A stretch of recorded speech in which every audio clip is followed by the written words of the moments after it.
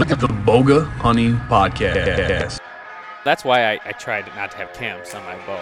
I don't have to deal with slippage or anything like that. You just put a new string on there, you're fine. What is Boga? But seriously, that's the dumbest thing I've ever seen. I am all about Just strap it to your pack. Really appreciate the fact that you're from Michigan and not Georgia. You don't want to be the next Mark Kenyon. No. I'm a shit show. that spot's taken. You can see how pathetic Jared's face is right now because that's how it looked. It was just like, is this good enough?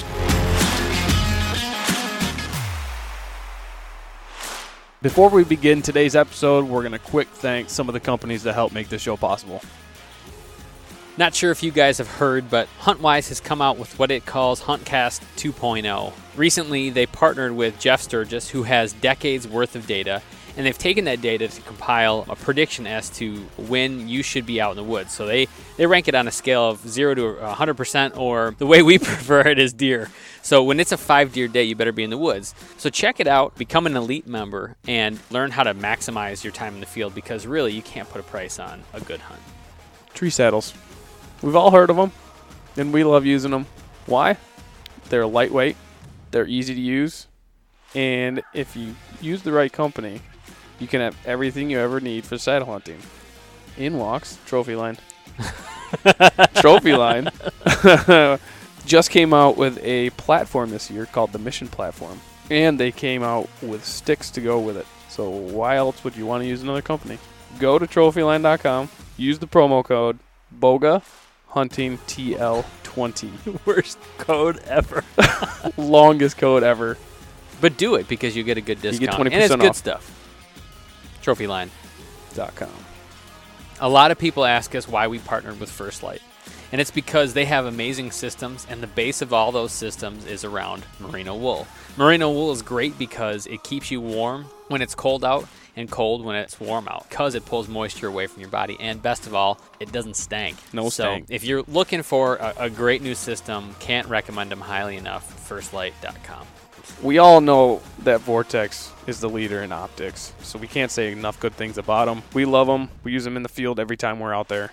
But what most people don't know is their clothing line is just as good. There's a brand new fall line that's just come out. We've got a couple of pieces from that line, and they are freaking awesome. So if you want to save 20% on your next purchase, head over there and use the promo code BOGA20 at checkout for 20% off. Jared, how much do you weigh? Probably I'm pushing 200. Well, I got good news for you, pal. If you drop in the woods, throw my Seek Outside pack on, throw you in the meat hauler, I'm dragging you out full, one trip. The Seek Outside Short Tail, the pack that we decided to run this year at Boga Hunting, works in a tree stand, hauls a lot of weight, cinches down or expands based on what you need, and it's great for hiking too. If you want to save 5% off on your next purchase, use the promo code BOGA. Well, sorry for our end. That was we are doing a double header tonight, and so we were going from one podcast to another. So good for you guys. Yeah, we were the struggle, man. Hunting all last week, and that'll get you behind. So I don't feel bad for you. You shouldn't. No, we were out doing a little bear hunting, and you gotta get episodes out. People want hunting content. Mm-hmm. Your post made me so happy. The two bear on top of your bear. Let's just say we were turning heads, man. Yeah, people are taking because it's normally you see it like in a truck, but this was on a a 2005 Honda CR-V. You guys are down in Michigan, so that's allowed down there. Up here, we have to responsibly. We're in Canada. I'm on the West Coast. Maybe so many people are sensitive up here, but we have to. I can't remember the exact wording, but essentially we have to put forth the utmost effort to cover up any animal while transporting. So we're not supposed to drive around with an animal strapped to the back of your truck or anything. You can't show it off. I mean, granted, coming back from my elk hunt, you could see the rack sticking out of the back of my truck. Right. Things like that are allowed. But if we did something like what you guys did, oh man, I would be strung up and put out to dry. Like I'd be game over. It's so funny how that goes. Like the world's getting soft, man. God, I feel like that's tradition though. Having a buck laying on the front I wanted end it of in your the front. car I wanted it hood on the and- front hood, like really, like those olden day pictures with the buck strapped. Yeah. That's the way it should be, right? Like you should be proud. Like check it out, I'm bringing this home. Exactly. I wanted as many people as could possibly see it to see it. I was very proud. Yeah, over here it's like no, you're supposed to wait until it's dark at night and crawl home in the shadow. Right? And apologize the whole way. Sorry. Yeah, Sorry to see you. Well, that's what Canadians do regardless. So. Wait, we do have and I don't know if it's offensive, but we'll be like, sorry. That's just Because we have some Canadian friends, and we guys mess around. But they give us a hard time, too, and rightfully so. Absolutely. That's if you're not making fun of each other, you're not doing it right. Exactly. Well, let's jump into it. So, Joe, everybody, welcome to another episode of the Boga Hunting Podcast. Today we have Joe Eppel. Joe, you are a different type of guest than what we've had on before. You have an interesting background in football. Do you want to talk about who you are, what you do now, and then your background in football? Whew. Okay, sure. Back right into it. Go right. Give us your whole life in 1 minute. Go. Yeah, but make it really interesting. Yeah, give us the elevator pitch. Elevator pitch. All right, I am a co-host on a TV show called The Edge. I'm a co-host with Steve Eklund. We air up here in Canada on Wild TV. Down south of the border, we're on Amazon Prime. We're on Pursuit, and we're actually the only hunting show on Cowboy. Nice. So that's pretty cool for us, being Canadian, being Canucks, being the only hunting show on that network. Right. So I'm a co-host on there. We're filming my second season. We just finished filming my second season with the show. Had an absolute blast there. Do you want to know about my role with the network as well, or just primarily? I want to know you. I want people to paint a picture of you. Mm-hmm. So that's kind of the fun part of my job. The business end of my job is I do a lot of the marketing campaigns. I'm what would be called an account executive with Wild TV as well as our sister networks. So I do a lot of the marketing campaigns for some of the big brands. We do from mom and pop shops all the way up to the big dogs. So that's kind of what I do when I'm not in the bush running around. I live up here in Squamish, BC, which is a coastal town in Canada. And I spend my days hunting, fishing, and foraging in the hills around us. We're pretty fortunate to have some amazing landscape around us here. And so that's kind of what I do. I'm married to a beautiful gal, Kristen. She's a dental hygienist and a holistic nutritionist who focuses on kind of using wild foraged foods and wild hunted meat to kind of heal yourself. So that's pretty cool. Interesting. We follow her. I've been following her posts. They're pretty good. Like I live the holistic lifestyle as well. So I appreciate the things she does. Yeah, she's had a lot of dietary restrictions over years, and she's found every time she talked to a holistic nutritionist or anybody, they said, well, you just got to quit eating meat and give up everything. And she felt there's a balance in finding the right meat, the right sources. So she's doing cool stuff, and her posts are always prettier than mine because she's good at doing all. They're edited. They are nice. They're edited and everything. Yeah. Yeah, I got to work on that. So that's a little bit about me and my personal life, and my history is I'm a retired professional football player. I played 5 years in the CFL. For those of you that are south of the border, that's the Canadian Football League. We won in 2012 we won the 100th Grey Cup, which is basically our Super Bowl up here. Yep. And by the 100th Grey Cup, you can imagine it's actually it's a professional football league that's been around much longer than the NFL. Yeah.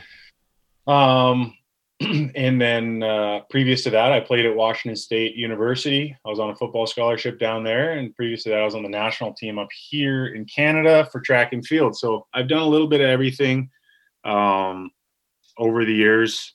I try and push myself ridiculously hard at whatever I'm doing. But the biggest constant throughout my life has always been the outdoors. It's what keeps me grounded, what keeps me going. It's what gets me through the workday. And I'm very fortunate now that that's my career aligns with that. So my workday often, involves being outdoors to begin with. So that's a little bit of a rundown of who I am. Hopefully I didn't drag on too much and that was an effective elevator pitch for No, you. it was really effective, and it reminded me that, Jared, I know more about the CFL than you do. Did you know that? How so? So a former Bear, I'm a huge Bears fan.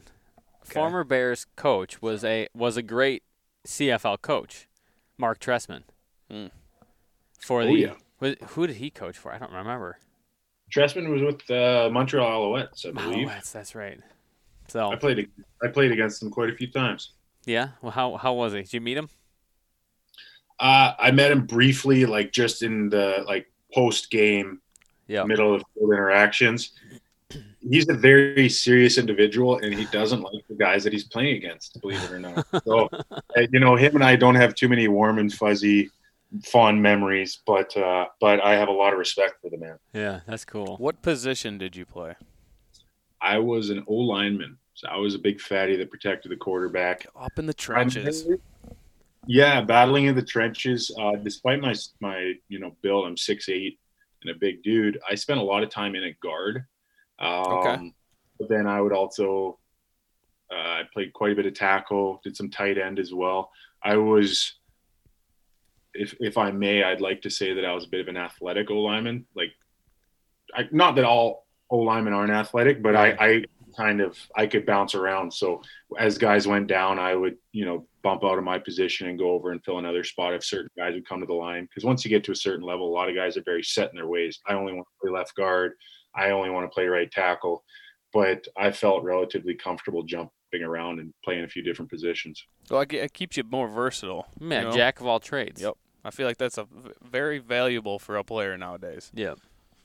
It worked to my advantage. It definitely worked to my advantage. That's cool. So you were in the league for a couple of years. You retired, what did I see, 2015? That sounds about right. Long enough that I have to check a calendar. I've literally Googled when I retired before. That's terrible. That sounds. But yeah, no, I was drafted in 2010, and I think I officially retired after 5 years. Yeah, so 2014 or 2015.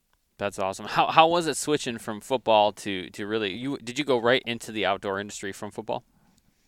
No, so when I first retired, it was kind of crazy. I had some of my best contracts of my career on the table in front of me at the time, but I had just had my third reconstructive shoulder surgery. I had a leg surgery, a knee surgery recently. So I'd had quite a few significant surgeries, and I just realized my body was getting beaten up. And it was affecting my life outside of sports. And I started to question, what it was going to be doing to my life. I live a very active lifestyle, and I was starting to question whether or not it was worth it. So I had some pretty nice contracts on the table I walked away from. I went back to school. I got my MBA in marketing and sales. Then I bought a gym. I owned a gym while I was back in school. Then after that, I managed Western Canada for an athletic supplement company. Okay. I leveraged that as a way to get myself back to Western Canada. I was living in Ontario, and I missed the mountains. I missed everything we have available to us as hunters and outdoorsmen here on this side of the country. So I came back out here, and eventually that role just wasn't suiting my needs or what I wanted, in my career, and a great opportunity opened up with Wild TV, and it was actually pretty cool how it all kind of flowed in and everything fit in very well for my career. I was fortunate. Yeah, that's cool. So the constant the whole time was that you had been hunting since a kid, right? Oh man, yeah. I grew up. My father took me. My best memories with my father, I'm sure many of your listeners are the same. Were, fishing and hunting with my dad. I think I was probably sitting in the pickup hunting with my dad before I could walk.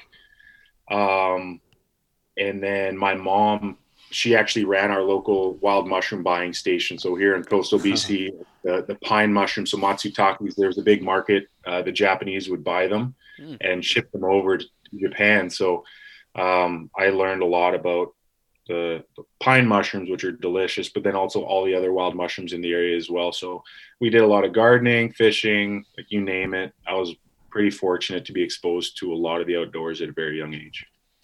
Yeah, that's awesome. That makes a big deal. Makes a big difference. So you guys got morels out there? Yeah, what's funny?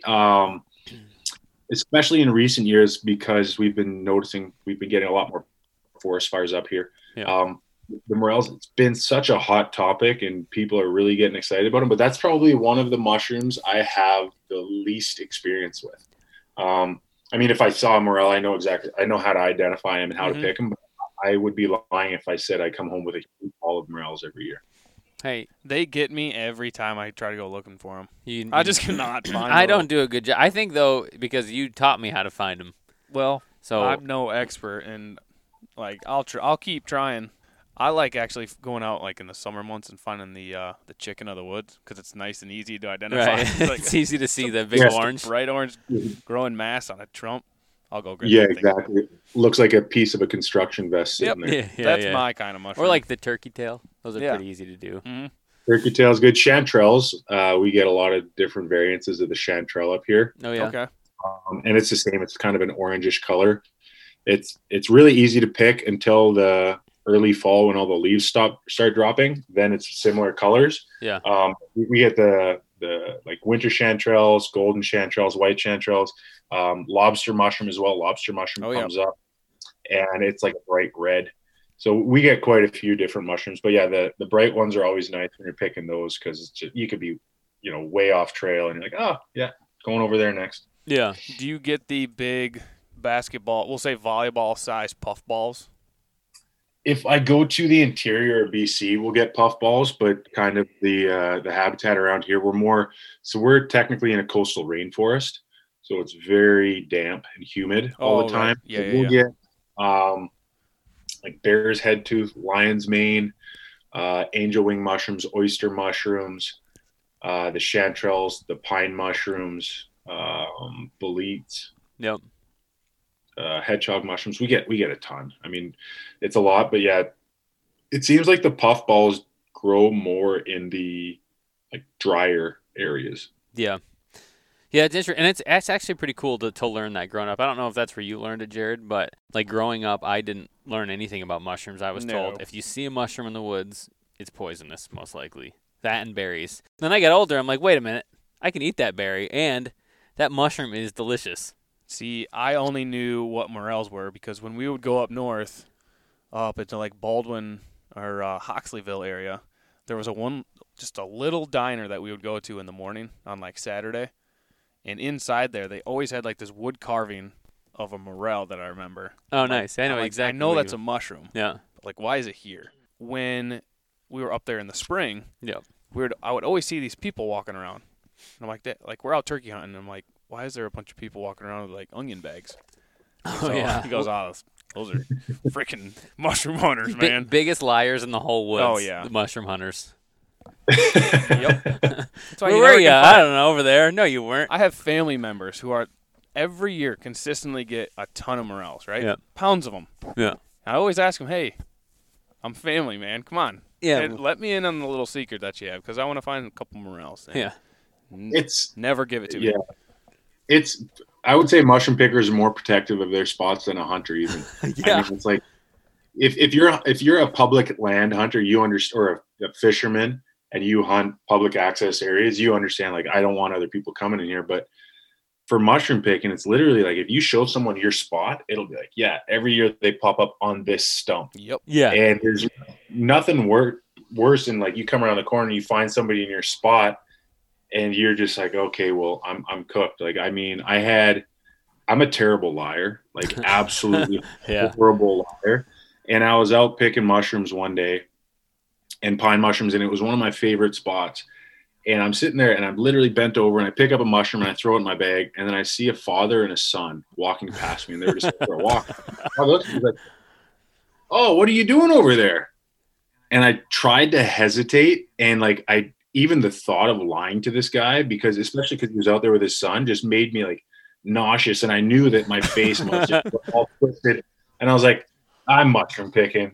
He's like, oh, what kind of mushrooms are you picking? Do you mind if I ask you? And I was like, yeah, man, you're here with your son here. So I pulled the mushroom out. I showed it to him. I taught him a bit about it. And like, I'm very protective of my spots. Yeah. I won't put people into my spots. I've been back there for 2 years since, and I have not picked a mushroom out of that. No. Every time I go in there, there's other people in there. And I mean, he wasn't an avid mushroom picker, but I'm sure they went back a few times, probably told a few people. And now that spot's picked out. You hate to see it. You really do. But so now I'll literally like I'll plan my trips if it's an area that's a high traffic area, because there's a few spots I go and pick that are pretty close to town. And I'll plan like I'm going to go just before dark when people aren't going to be out walking their dog, or I'll pick times that I can go in there and pick mushrooms where I'm not going to get spotted, because as much as it ticks me off that I told those guys and now that spot's picked out, I know, being the person I am, if I'm in another spot and someone comes up and catches me, I'm still going to suck at lying, and I'm going to end up telling them exactly you're screwed either way. Yeah, I'm cooked. It'll happen. No, that's a cool thing though. You guys, wait, do you have chaga mushrooms up there? Yep. Yeah, and you know what? I've seen them. Forgot about the great chaga. I see them all the time when I'm out there, and they've become a very popular mushroom recently. Yeah. I've still never harvested one, but I see them all the time when I'm hunting, and I gotta cut some off. You gotta jump on it. I know. You see one, you jump. Yeah, on it. I didn't for a while, and then once I thought that was like a burned chunk out or like a rotten chunk. And recently, how did we learn about? Who taught? Who's the originator of this information? My family was sitting around Sunday dinner, and all of a sudden my dad was telling me about this crazy mushroom that grows on birch trees, right? Yeah. And he's telling me all like the medicinal benefits of it and The medicinal? Medicinal. What did I say? I think you said municipal, but then you ended with medicinal. Hey, you got to experience the random time that I get to make up a word. Jared will make up words on occasion. It's fine. I've made it. I like. Yeah, it happens, and it's kind of like a bonus for the episode. So anyway, so you're talking about this municipal. So then that piqued my interest. So I started Googling a bunch of stuff on, the mushroom. Where do you find it? How do you identify it? Like, are these claims true? Yeah. And, like, it's a very, like, anciently used mushroom. Yeah. For healing. That's black and orange on the inside, and it's hard as wood almost. It looks like a burnt piece of shit. Yeah. Sticking out the side of a tree. Yeah, it looks like a kind of messed up burl that grows out of the tree. Yeah. I see them all over, and to be honest, I see them, and I've never tried it. Yeah. And to me, it just doesn't look appealing. But it's ridiculous because I will I'll cut a tongue out of a deer and I'll bring it home because I want to cook it. So I'll eat tongue, but for some reason I know all these benefits. I love mushroom picking. I do all of that, and I still have walked past. I can't tell you how many chaga mushrooms so far this year. So that's going to be my goal. You guys have done it. I'm going to pick some soon, and I'm going to. I'll report back. Just think of it as a tree tongue. Yeah, well, think of it as a tree tongue. No, because we do tea. Yeah, we. Can you do other things with it? I'm not sure. Like I said, I've never done any cooking with them. Yeah, we'll have to. Tea. We do the tea. You just basically boil it in water and pour it out, and you feel good. I would compare the taste, if people were curious, of like a woody maple syrup tea. Yeah. It's not. Really? Yeah, it's not anything crazy. I just get like a little hint of like the sap maybe coming out of the mushroom itself, or whatever is in there making that flavor. That's what I get. I'm a fat kid at heart, so if you're telling me it tastes like maple syrup, you're getting his hopes. Everyone I come across. I'm just saying. Yeah. Different people. I think that's right. I wonder if you put it. I might put some syrup in there. Really spruce it up. I think it's time for a break. Yeah, we were getting long-winded. Yep. It's time for a break. We're gonna thank a couple of our couple more sponsors. Who doesn't love smoked meat? Jared? Communists. That's who doesn't like smoked meat. If you're not a communist, check out Grilla Grills. So whenever you go out to the field and you procure your own game, you can bring it back, impress your wife, your husband, your kids, your friends, your family, anybody with your smoked meat. Check out GrillaGrills.com for all your smoking needs. Everybody knows that arrows are the lifeblood of the hunting industry. If you're a bow hunter, your worth is measured in the amount and the quality of arrows that you have. If you have good arrows, and a lot of them, you are arrow rich. And everybody wants to be arrow rich. Everyone wants to be arrow rich. And one way of doing that, using vector arrows. Why? They are the best. They are tough. You can go to their website, enter all your bow specs in, and they'll spit out the exact arrows that you need. Check them out, vectorcustomshop.com. And be arrow rich. If you're looking for quality, handmade, traditional archery equipment, look no further than Bivouac Bow Co. Jim and Georgia, actually we had them on the podcast, episode 93, check it out. Handmake bows. They have years of experience, their machining is precise, and their products are beautiful. Check them out at bivouacbowco.com. And finally, I want to introduce a new sponsor of the show. Wild Pursuit Wellness makes premium CBD products. It's all natural, broad spectrum CBD, meaning that there is less than 0.0% THC. It only has 2 ingredients, CBD and MCT coconut oil. It can be ingested or used topically on the skin to help with muscle soreness or joints. We use it a lot after long hikes or sits out in the woods. It's grown and extracted right in the Rocky Mountains, and it's shipped directly to you anywhere in the United States. It's great CBD at an extremely low price, and it can be even lower if you use promo code BOGA for 20% off at checkout. Check them out, wildpursuitwellness.com.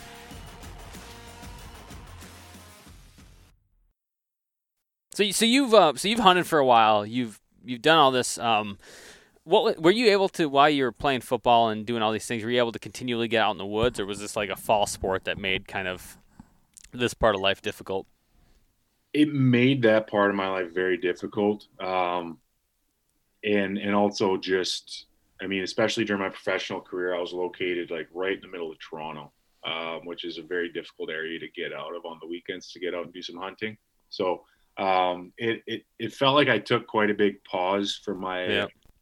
I still got outdoors when I could, but it definitely impacted my hunting.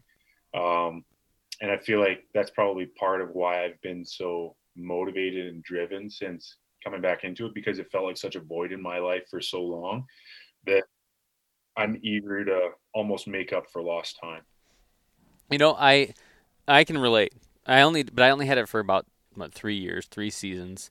I moved out to the East Coast for school, for grad school, and just didn't have time to hunt. And so like I felt like when I came back, I had this pent up demand for hunting because I felt like I just missed. I was only able to hunt like once or twice a year. Usually when you're in town from, across the country, everybody wants to see you, so you don't really have time to do things like hunting. So no, I know exactly kind of a similar feeling. Oh yeah. You had it too. You were in Okinawa for forever. Did they let you hunt out? You got to fish a little bit. Yeah, we did deep sea, but it's not the same. Definitely not the same. Did they hunt in Japan? Actually, we did some spear fishing. That's closer. Yeah, so our base was it was on the island of Okinawa. It was actually Camp Courtney, if anyone was curious. And right on the base, there's a beach you could go out to, and it's just like a coral reef out there. So, like, you're seeing Nemo fish, those clownfish. Yeah.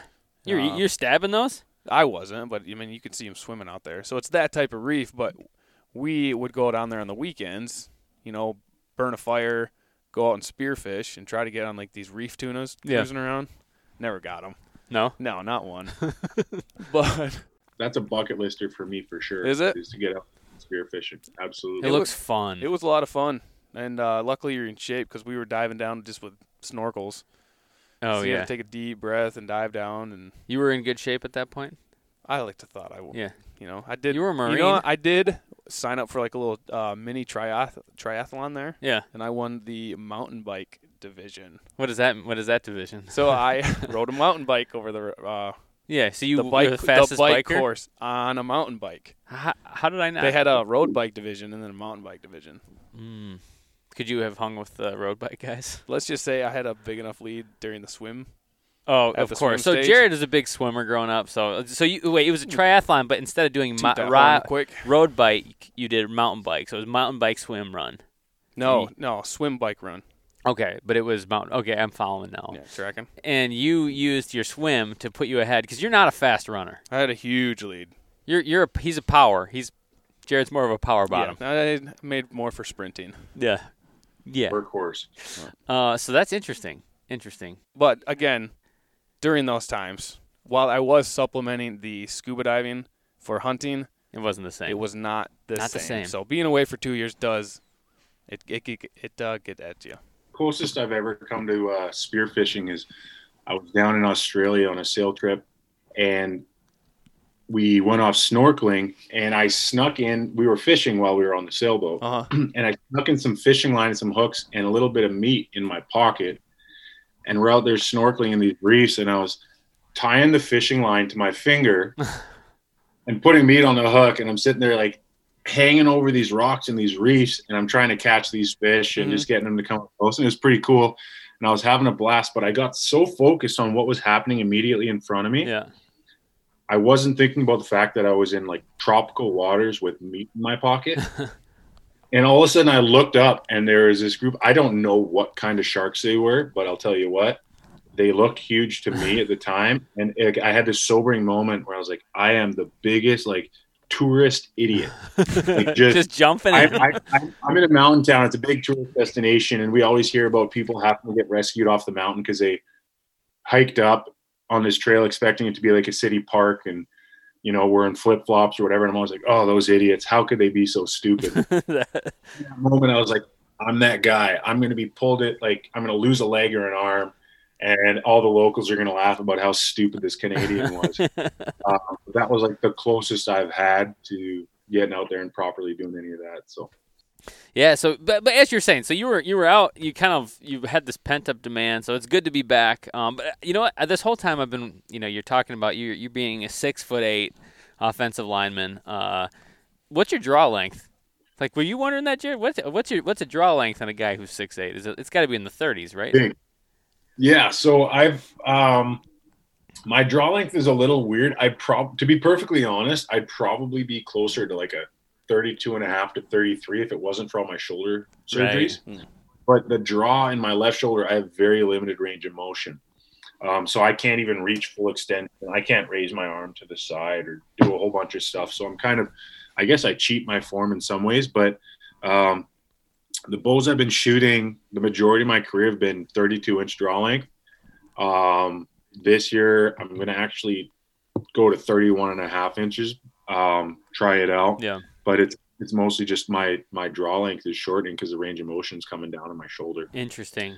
Will you? I'm old. Will you at some point, say your shoulders continue to go bad? Will you go? Will you use a crossbow? That's what I was actually going to ask as well. Is it? Yeah. It's not out of the question for me. I mean, if it ever came down to giving up archery hunting, yeah, and switching to crossbow, I would absolutely. I don't think there's an ego-driven part of it for me where I would be opposed to, because I know some people like, I'll never shoot a crossbow for this reason or that reason. Yeah. Even though I can't scratch my ear anymore. Right. But, yeah. Yeah. But me being, I enjoy shooting my compound bow. I truly enjoy it. Yeah. So for that reason, I will hold on to it as long as I can. Like I will literally, they've been trying to put a replacement shoulder in me quite a while now because my shoulder's so beat up. But I'm pushing it off because I'm genuinely concerned about the fact that might limit my ability to shoot a compound bow. Yeah. So I'm trying to hold off as long as possible. And I get what's called a debridement. So they go in and they shave everything down and get rid of all these bone growths that are going on in there. So I can hold on to some of that range of motion. But I mean, eventually I wouldn't rule it out, but I'm a stubborn prick. So I'm going to hold off as long as I possibly can.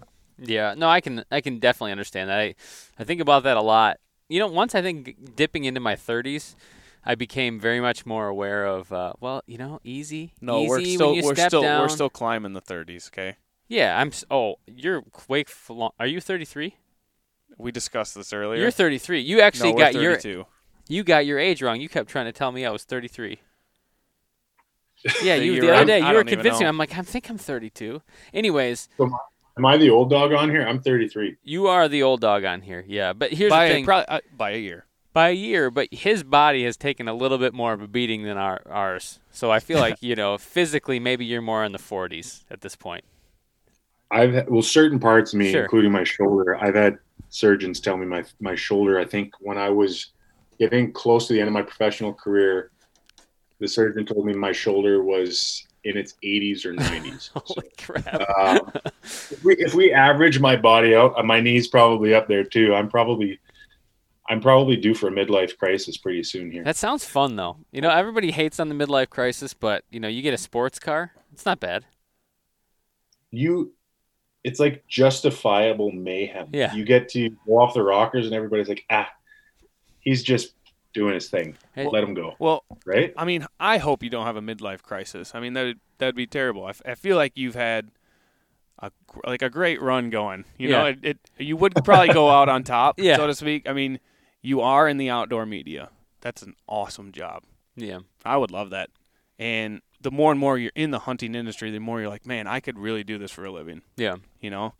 So I guess as the co-host of The Edge, like, can you talk about the show a little bit? You mentioned you're on your second season. How'd that first season? And this is traditional hunting media, which is, you know, the big trend has been YouTube and things like, you know, podcasts and Instagram. What's that like being in the traditional, like, television space? It's, you know what? I have to say it's a transition. Like, it's different. I'm trying to think of something that I could liken it to, but like my athletic career, you play your football games and it doesn't matter. You don't really think about the cameras being there. I can say that I kept playing football and it never really impacted the way I played, knowing that there was an audience or cameras, but it does impact the way you hunt. Yeah. Oh, sure. The most obvious things, you have a camera guy with you when you're out there hunting. Different things like that. There's a certain weight that comes with it as well, that you realize you are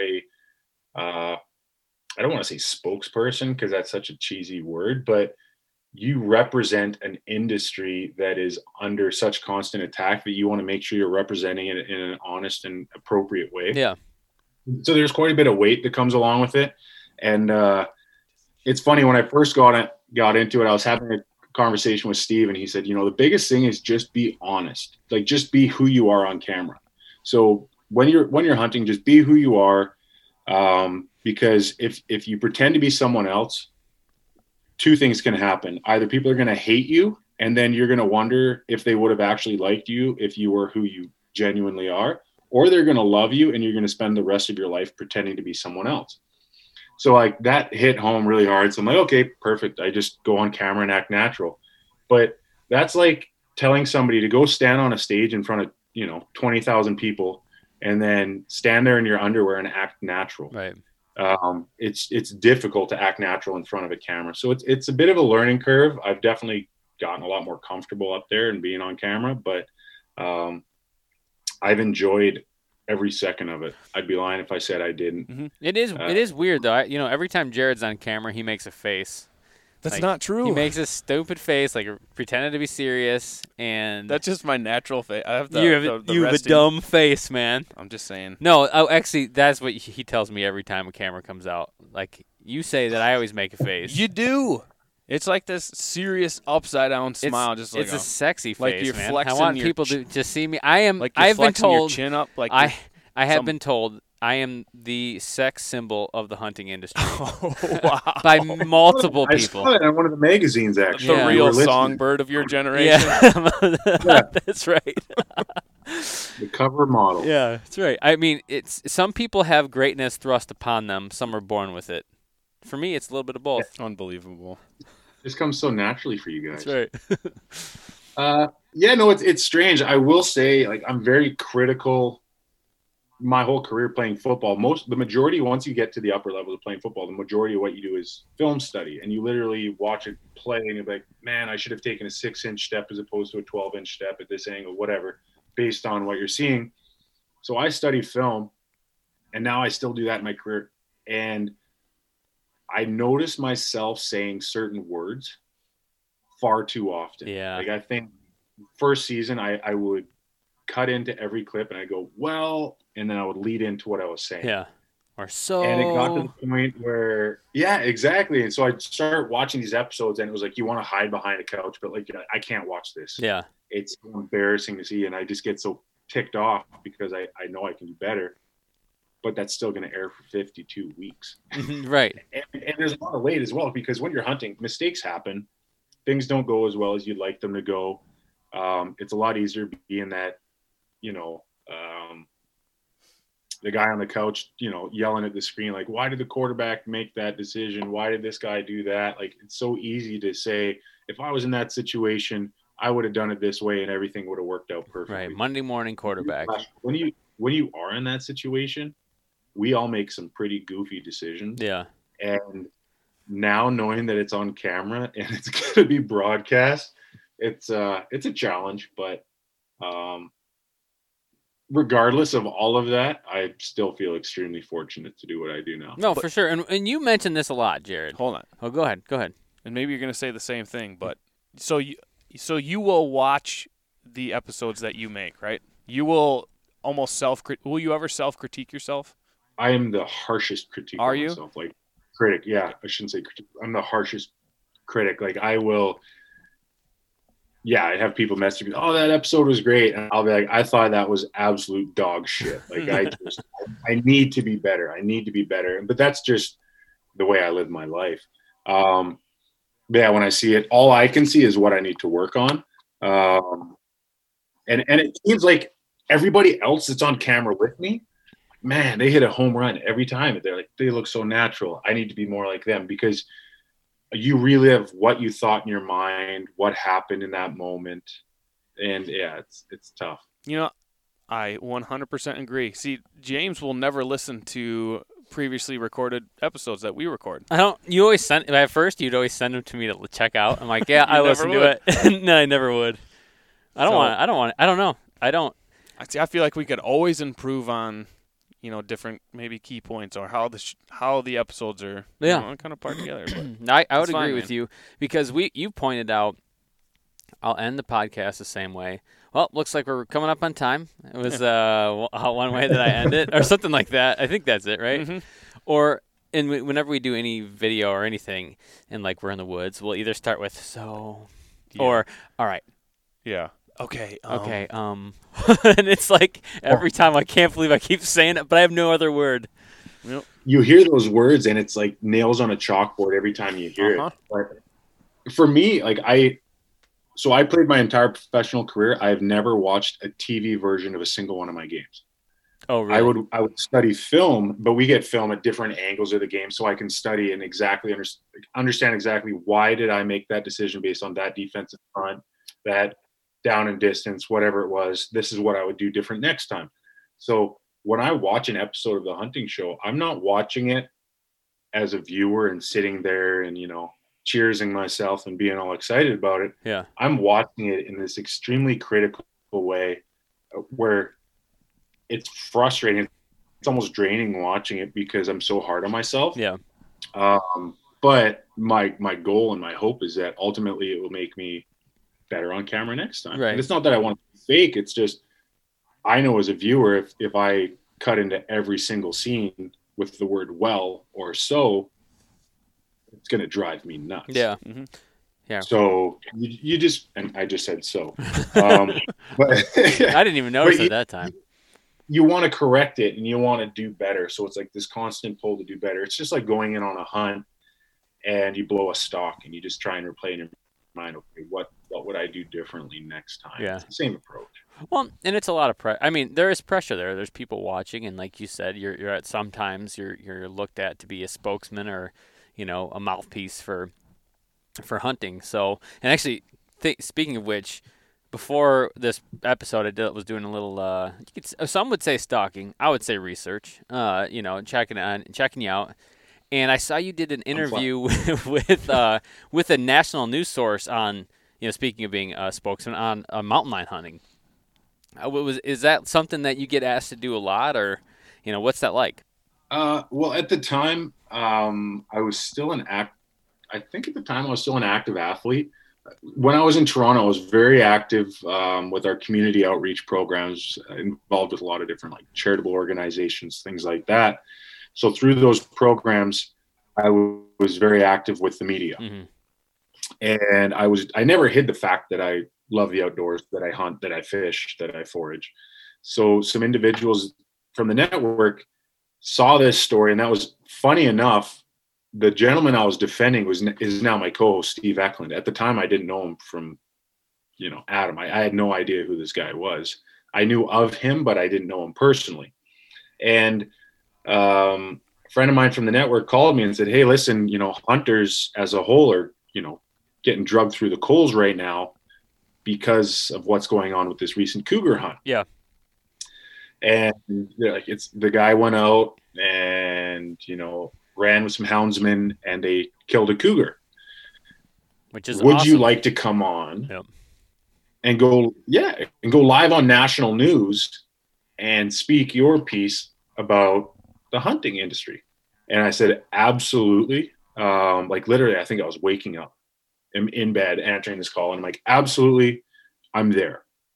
And then all of a sudden, as I hung up, I realized, holy shit, I'm going on national news defending the hunting industry and defending hunters. Like, I really got to step up and show up for this piece. So I started calling around a lot of people. At that point, I had never hunted with hounds. I had never been on a cougar hunt. I've been around cougars. I've encountered cougars in the wild, but I've never been on a cougar hunt, never done anything like that. So I start calling individuals, trying to get their perspective, get enough information. And then a few hours later, I'm there at the network, and I jump on, and I'm literally 3, 2, 1, thing snaps. You're live on national news. Let's go.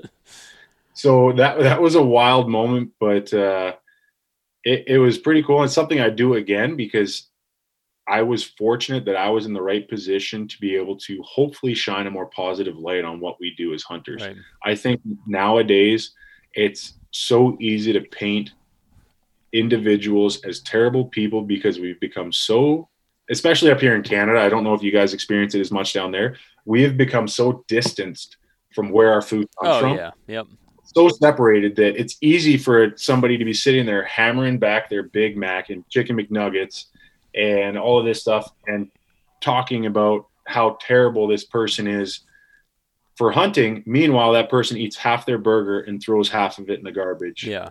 And no appreciation for the source of that food. And most of the time, the animal did not have great living conditions that produced the burger. No. Or produced a piece of chicken or whatever you're eating. Yeah, we have that all the time. It's like the other for opening day gun season here, we just have had a shortage for ammunition. I don't exactly know why, but I think it might be election related. Anyways, so I'm calling around, and I'm almost embarrassed to be like, hey, do you have 30-30 ammo? And I realize I caught myself. I'm like, why do I feel like I have to whisper this over the phone? And it's because people get so, I don't know, it's just like asking for bullets feels like a taboo now, which it's crazy to me how fast it happens. Absolutely. I found, like, for myself, I grew up so Squamish, BC, if you're familiar with the area, it's now become a major destination for a lot of individuals since Whistler had the Olympics and a bunch of stuff. So a lot of people from all across the world travel here as a destination. When I grew up here, it was a hole in the wall. Like, I would have to tell people it's somewhere between Vancouver and Whistler. Nobody had any clue where it was. It was a small mining/logging town. Redneck, be it what you will. Like, we hunted, we fished. That's what we did. And everybody left us. Yep. Now it's become this popular, cool destination. And everybody comes here and they want to save the earth. And they think that if nobody hunts, everything dies cuddling 100 puppies surrounded by all their loved ones in the wilderness. Like, they don't understand the reality of what happens in the wild. And it's just, it's just a challenge. So it's one of those things where you just want to make sure you're there and you're giving the right voice to what's actually happening out there, you know? Yeah. And that's a big responsibility, but you did it well. I watched it. I was convinced that it was, although I'm a bit biased, I had seen it after I just came back home from a hound hunt. And, so. How did your hound hunt go? Oh man, that was a blast. Yeah. I had a blast. Absolute blast. Those guys they were awesome. Yep. We followed them for 3 or 4 days. And we're after black bear. And like you said, we got 2. Great trip. But I mean, half the fun was watching the hounds go to work. Mm-hmm. It's amazing watching them work. So that was your recent your bear trip where you had the bear on top of your car? Yeah. So we just had gotten back, which is we were trying to do it last week. We were trying to record with you, and that's what we were after the elusive West Virginia black bear, which were pretty elusive for the first couple days. Mm-hmm. So. I forget, man, that picture made me so happy. I know I mentioned you guys on the call earlier, but that just made me so happy. We need to be proud of where our food comes from and proud of what we're doing. Yeah. And society nowadays tries to force us into the shadows so much. And rather than shining a light on the fact that it's really the most sustainable way of getting your food. Yeah. And yeah, I mean, if you do it properly, if you go out there with the right intentions, and you try and approach it in the most ethical way possible, like, I honestly feel that there is nothing better. There's no better way of getting your food and keeping yourself going. Yeah, it was awesome. I mean, yeah, we've already made a bunch of food with it. Like, we already cut it up and we're cooking with it and everything else. So it's, I don't know, that changed my perspective a lot. And was actually, no, you know what? I went in pretty open to it, but it kind of at least reinforced it. I like that because there are so many people, like, and I heard it a lot growing up, and I believed it for the longest time, that people believe that bear meat is not a tasty meat, like it's not an edible meat. Yeah. So I believed it, and I never hunted bear. And then I started hearing some kind of rumors from some friends that bear meat's actually tasty. Yeah. And then I went out and I was like, you know what? Like, I've heard from people that say deer meat's terrible, and I love deer meat. Yeah. So I went out and I was like, I decided I'm not going to judge anything until I tried it. So I went out and started hunting, bear, and I got some bear meat and I cooked it, and I've cooked it for so many people, and everybody has always loved it. Like, it's always been a big hit. How have you prepared it? Let's see. I've done roast, steaks, burgers, sausage, jerky. Stews. I've done it basically every which way under the sun that I can think of. You just got to make sure you're cooking it in ways that aren't going to dry it out too much, because you do have to get that 165, right? Yeah, for sure. Yeah.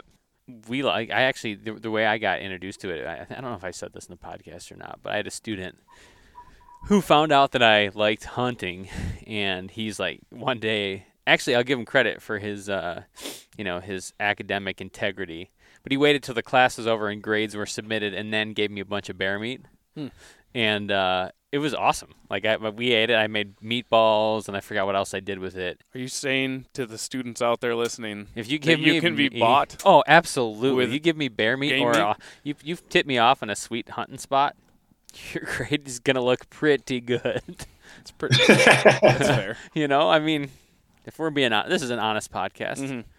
Mm-hmm. So, anyways, yeah, that's it's interesting how you have to feel like you have to be hide the fact that you have this thing that's a passion, and actually, when you think about it, is all good things. I mean, you're using all parts of the animal, you're eating all parts of it, you're part of the process yourself. It's lived a full life in the wild, it's healthy, and everything else. And let's be honest, you're offering that animal, if you're a good shot, that animal does not have an opportunity to have a better death out there than what you can offer it. Yeah, true.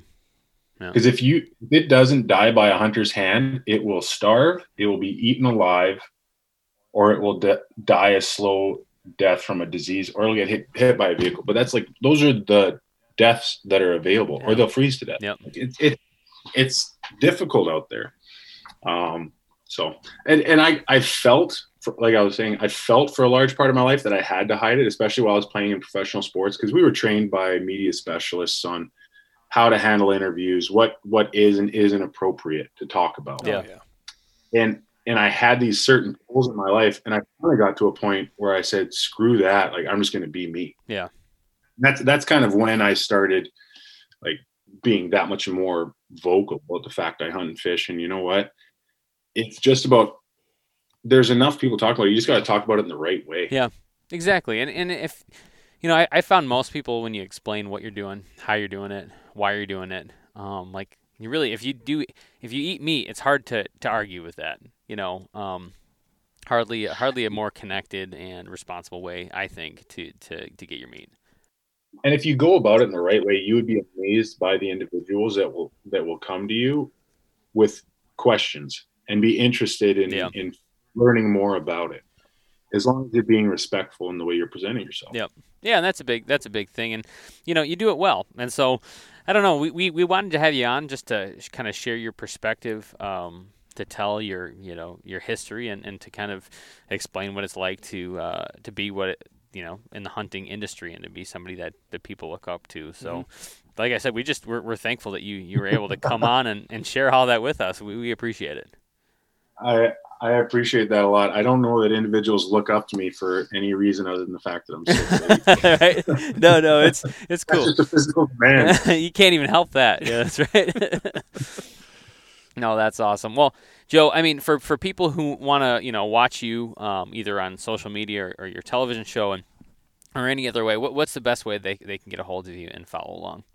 Yeah. So the best way, if you guys want to watch the actual episodes that we're putting together, we're on The Edge. It's the Edge TV show. You can find us if you're up here in Canada, it's on Wild TV.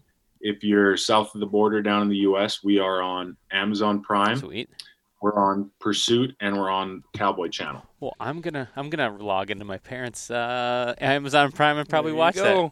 I may be 32, but I still mooch off their Amazon Prime. You're an animal. And then, if they want to follow along, I still do quite a few hunts that don't actually make it into the season as well, just because you only have room for so many episodes. So if they want to follow along on social media, it's just Joe_Appel. Honestly, guys, I really appreciate you having me on here. I really enjoy what you're doing, and I appreciate you guys giving me a chance to chat. Excellent. Well, thank you, Joe. Thanks for coming on, and everybody go give him a follow and check out the stuff he's doing. It's great stuff.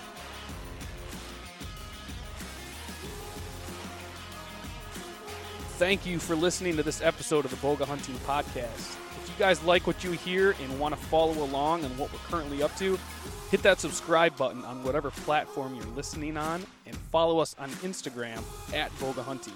Join us next week, and we'll see you then.